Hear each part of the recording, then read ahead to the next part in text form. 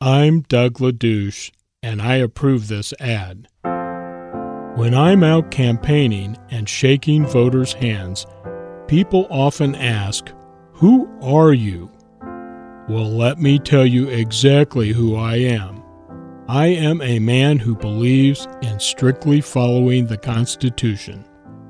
Our Bill of Rights spells it out pretty clearly. Thou shalt not kill, thou shalt not steal, and Sunday shall be a day off.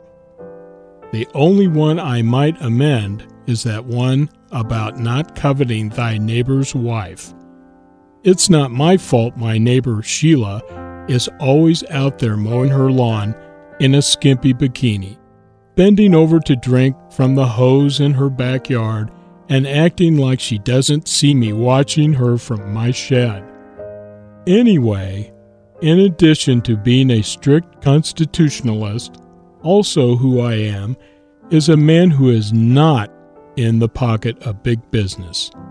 I have never taken nor even been offered a campaign contribution.